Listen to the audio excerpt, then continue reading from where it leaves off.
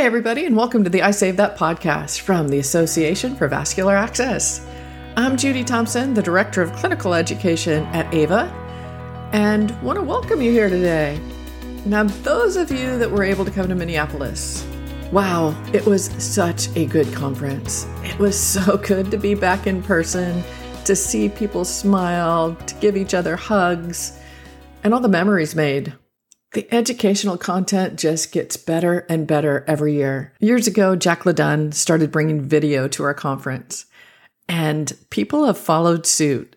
There were some phenomenal videography being done to support our practice and show us some of the wonderful things out there. Our colleagues with the best accents, Doctors Pete Carr and Andrew Bulmer, they did a Star Wars themed general session that was absolutely phenomenal. It was both educational and entertaining. Dr. Stephanie Pitts did a wonderful and inspiring presentation for her Herbst Award, and then also, along with her team, did another session on the state of the PIV, which was wonderful as well. The conference was great. And if you have an opportunity to go and listen to some of the sessions or do the virtual sessions, I really recommend it. It was great.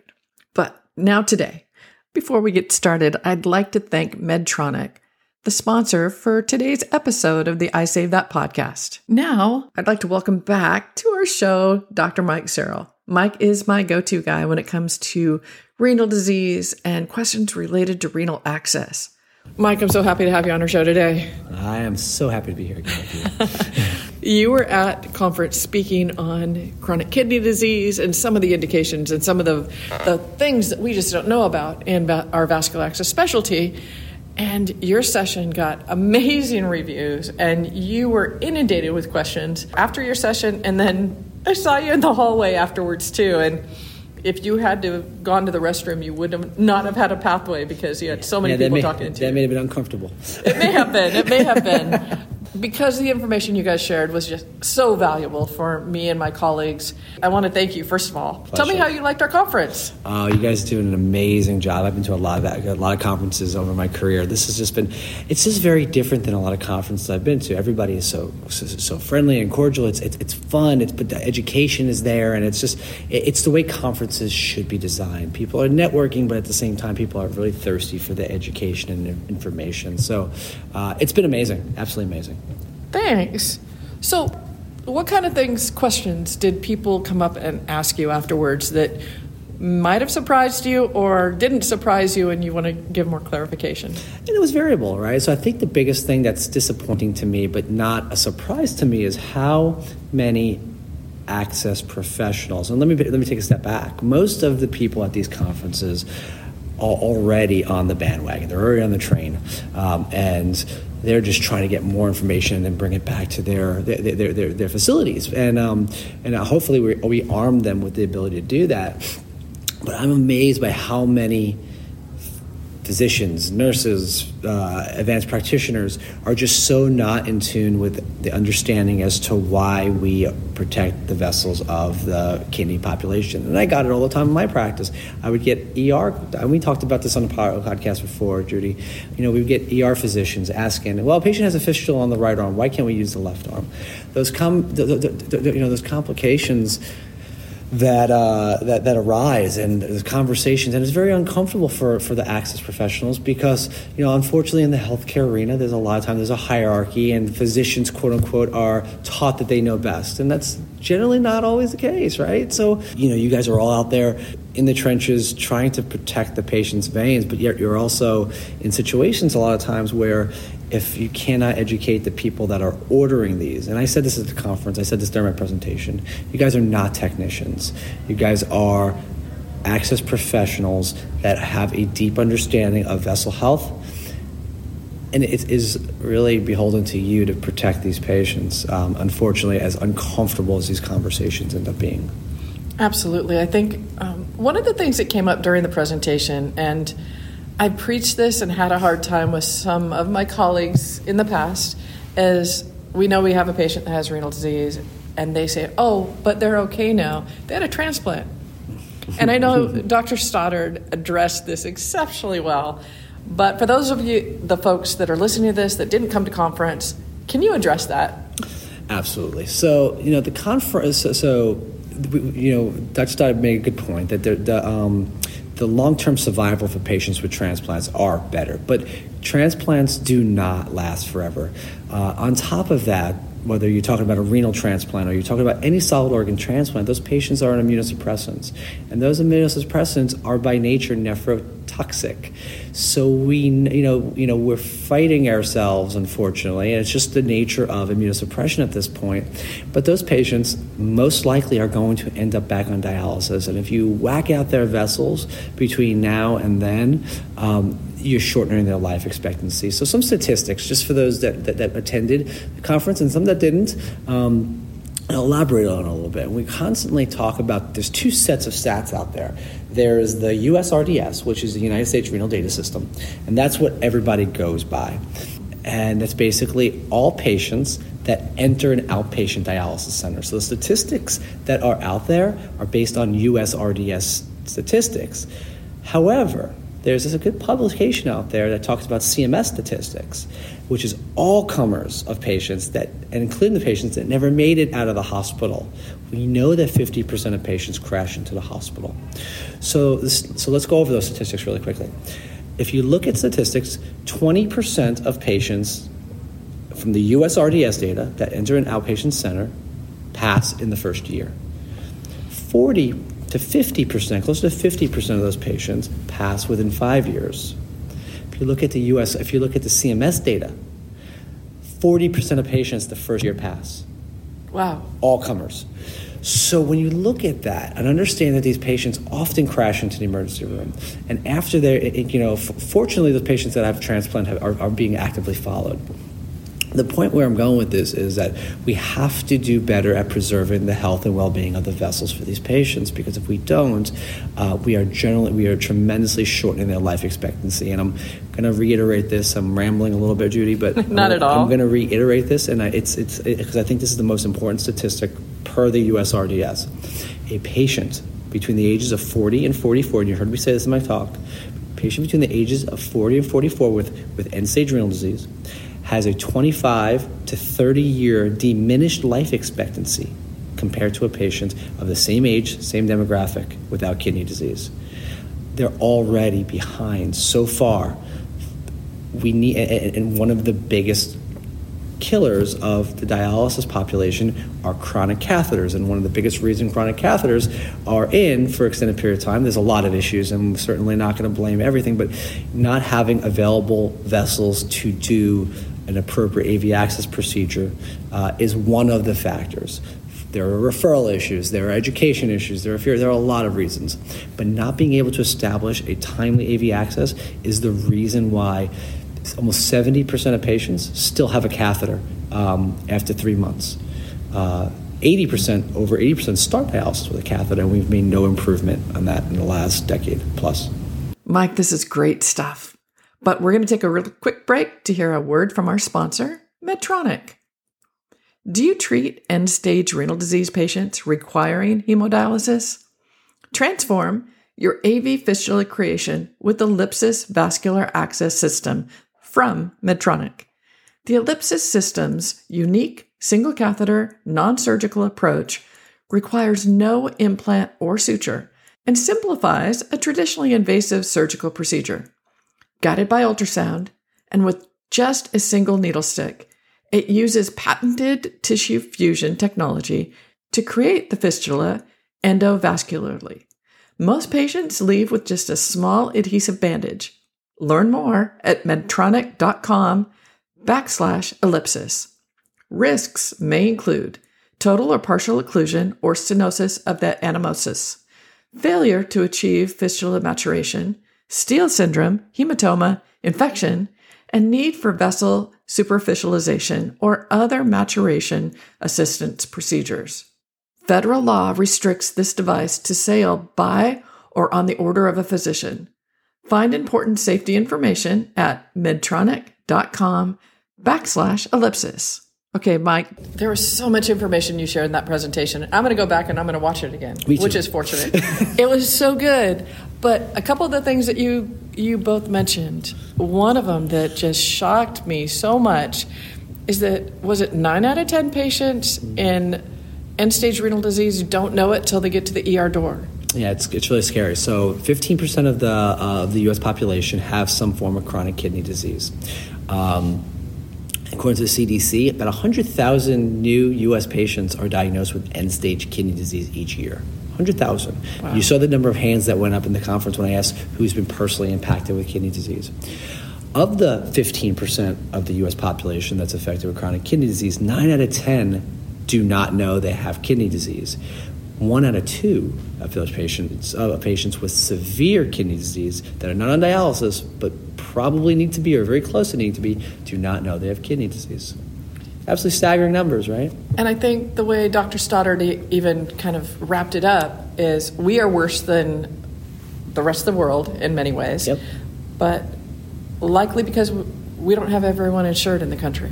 Correct. So one of the biggest ways to help prevent this is the reason why, so I'll back up that statistic, what you just said. So we know that 80% of the U.S. patients start with a catheter.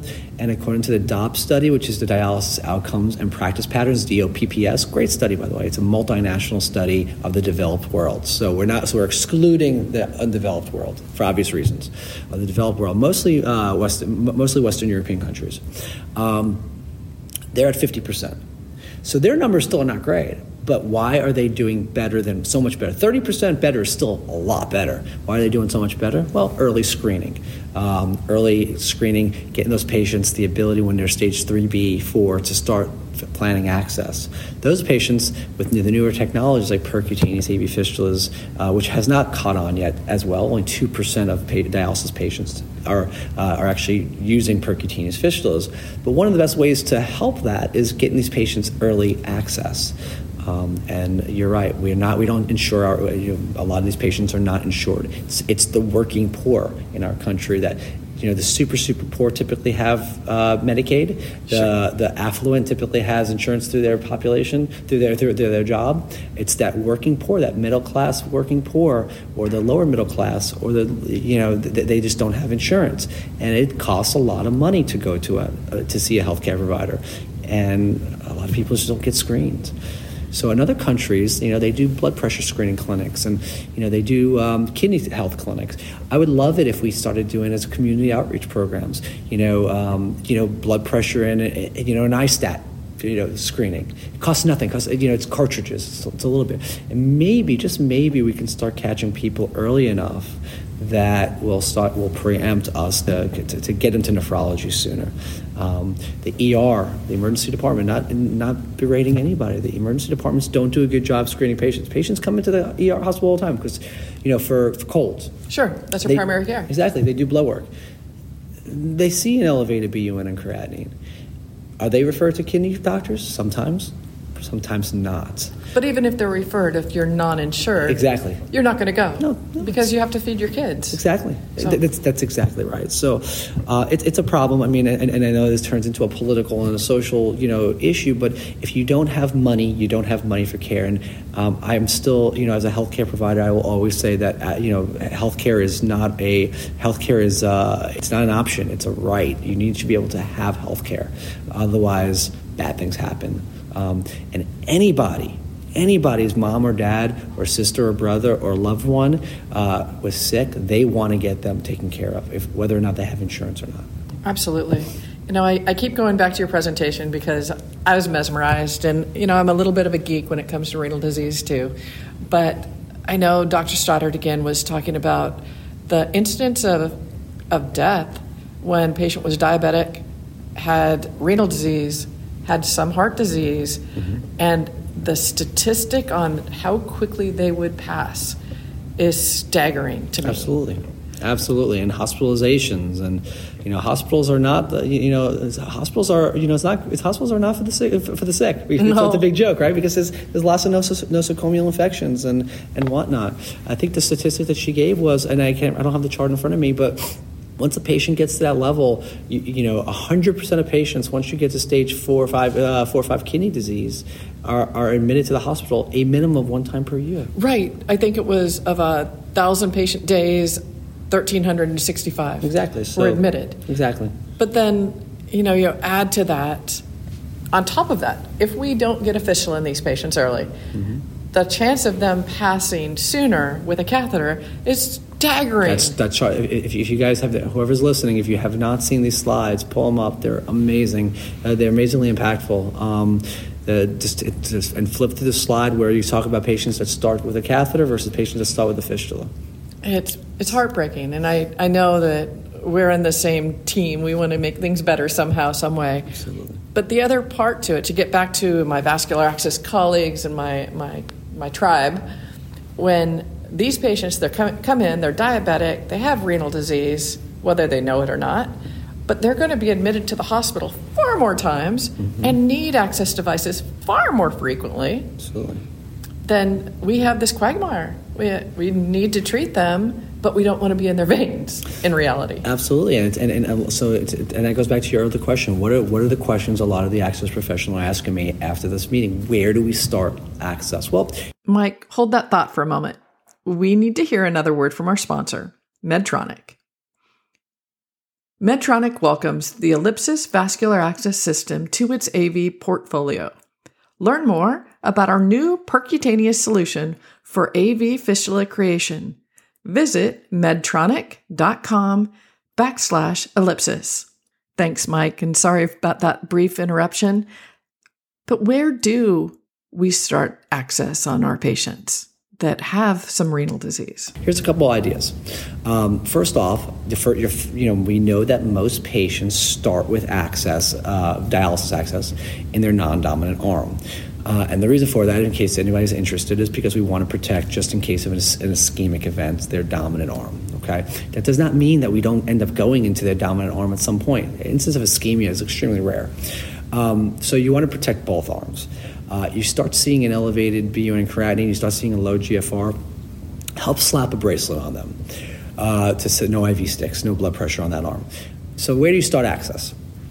If you look at the anatomy diagram I included in my slides, that cephalic vein actually of the forearm actually wraps around the backside of the arm.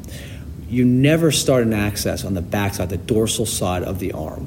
So if you see a nice, good vessel on the backside of the arm, start there. Obviously, start the hand, start the dorsal side of the arm, but you're not going to disrupt a fistula if you're working on the backside of the arm.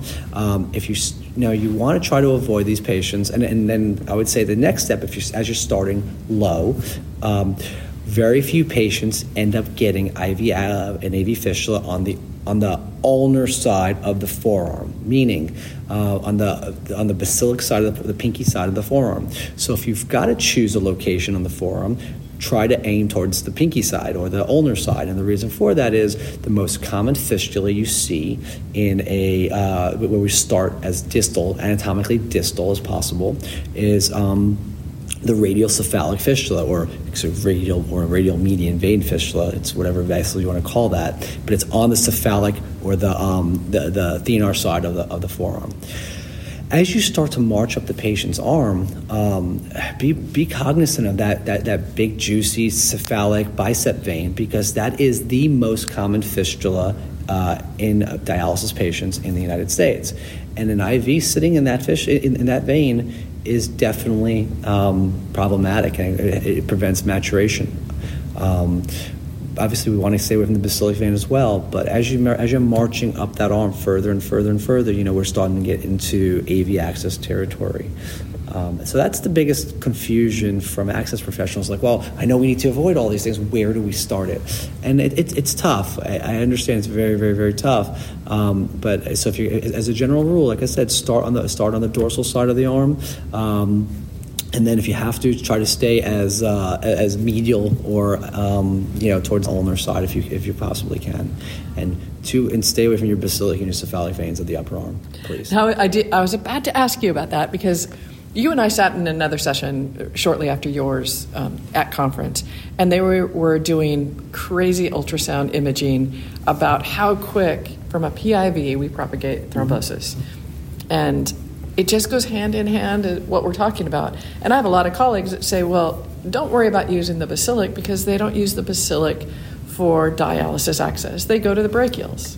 And But we know from your talk that propagates up and it will impact dialysis access. Without a doubt. So the brachial veins are not typically used to create access, but it's an outflow vessel. You need those brachial veins for access. And the basilic vein is actually a vessel that they are using for, the typical brachial basilic vein fistula. So the brachial artery to basilic vein fistula is the second most common fistula. I think I misspoke. It was the brachial. Exactly. Nonetheless, but either even way. Still, but the brachial veins, everything dumps into the brachial veins. Sure. If the cephalic vein is going to dump into the subclavian, your basilic vein is going to dump into your brachial. Eventually, they all come together.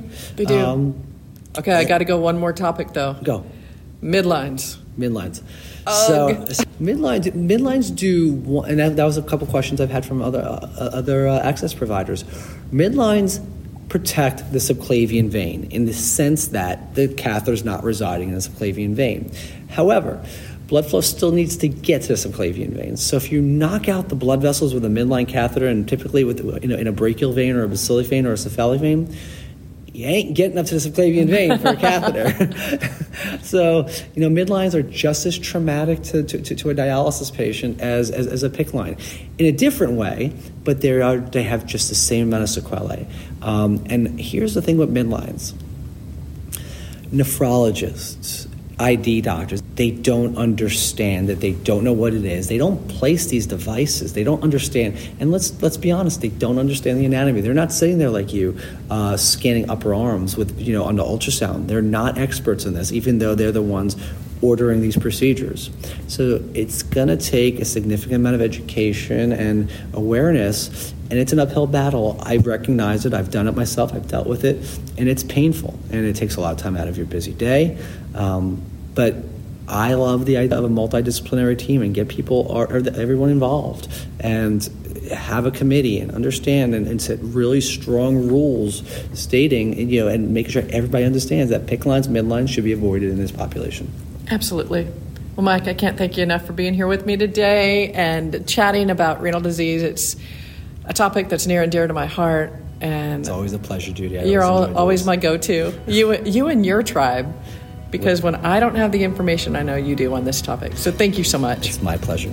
My pleasure being here. Thank you so much. You can see the entire AVA calendar on the AVA website at www.avainfo.org, which is also where you can join AVA or donate to the AVA Foundation. Don't miss Facebook Fridays, where we are live at noon Eastern Time each week.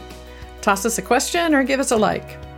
We're on all the social media platforms. You can follow the Association for Vascular Access on LinkedIn, Facebook, Instagram, Twitter, and Pinterest.